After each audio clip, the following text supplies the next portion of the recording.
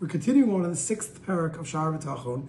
We were discussing that it's the foolishness of a person who's a Baal Mashkanta, a person who says, when God gives me whatever I need, or God gives me over my parnasa, then I can turn and serve Hashem properly. Like we had explained in the 5th parak, that's the 7th category of a difference between someone who's a true Baal B'tachon, someone who really relies on Hashem, versus someone who's lacking his B'tachon. The person who's lacking his B'tachon says, don't worry, I'll serve Hashem, but only once I have all my needs fulfilled. And when he's asked, what about taking care of yourself for Olam Haba, not just focusing on Olam Hazeh, he says, okay, when I have enough, I'll get to it.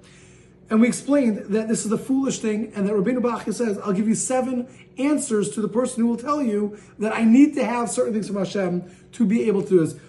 On the contrast to that, Rabbi Y.Y. Rubenstein wrote in his Sefer on Shiur B'tachon something beautiful. He said that when we look at Avram Avinu, and Hashem tells him, Lech lecha mi'aretzecha, etc., and then the pasuk continues, and the pasuk says, Avram did kasher diber elov Hashem, exactly like Hashem said to do. What did Hashem tell him to do? He told him go. He didn't go for the purposes of getting schar. Avram Avinu went for one reason. This is what Hashem told me to do. I love Hashem. Whatever Hashem tells me to do, I'm going to do. There's an unbelievable story with the Vilna Gaon that one year there was a lacking of an Esrog. And the Vilna Gaon sent out one of his people and said, do me a favor, go to wherever it is, find me an Esrog, whatever it costs, I'm willing to pay. The person went searching. He could not find an Esrog anywhere. Finally, he gets to one village, and there's a very wealthy man who owned Pardesim. He owned orchards that had an Esrogim in it.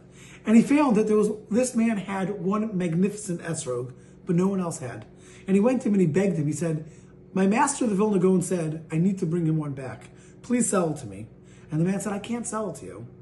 He said, but I need to get one for the Vilna Gaon. He said, you don't understand. If I sell it to you, how am I going to perform the mitzvah? And as the person was getting ready to leave and give up, he turned to him and said, wait, I have an idea. If the Vilna Gaon will give me his schar for the mitzvah of lulav and esrog, I'm willing to give him my esrog. And the man said, the Vilna Gaon told me, whatever it costs, let me do it. So he went back to the Vilna Gaon and brings him this beautiful esrog. And he says, I need to tell you what I paid for it, but I'm not sure if I did the right thing.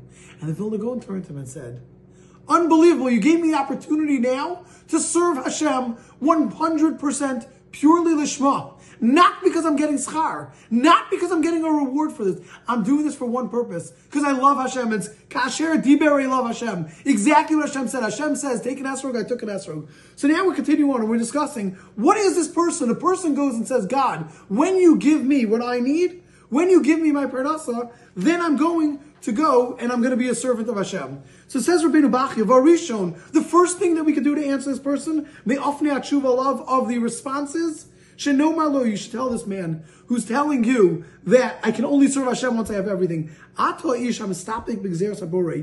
are the person who is doubting the decrees of the Creator, meaning you're saying that Hashem is not completely reliable. Hashem is not completely trustworthy because you're saying that He can't provide from you. And that you don't trust in the greatness of Hashem, meaning you're worried Hashem might not have the money, because as we explained, the only reason why someone takes a mashkon is because you don't think the person's trustworthy, or you don't think the person has the money. Asher choshach or sichlo, because the darkness of your intelligence, the light of your intelligence is blackened, it's darkened. The kava ner tfunaso, and the light of the candle, the ner of your intelligence and understanding is extinguished. Bigvor afelas tavaso alav, from the strengthening of the darkness of your taivas, of your desires. Meaning you are a person who is completely and absolutely confused because of the fact that you have taiva that's overpowering you. What he's saying here is the only way a person can be like this is because you have this overpowering desires. The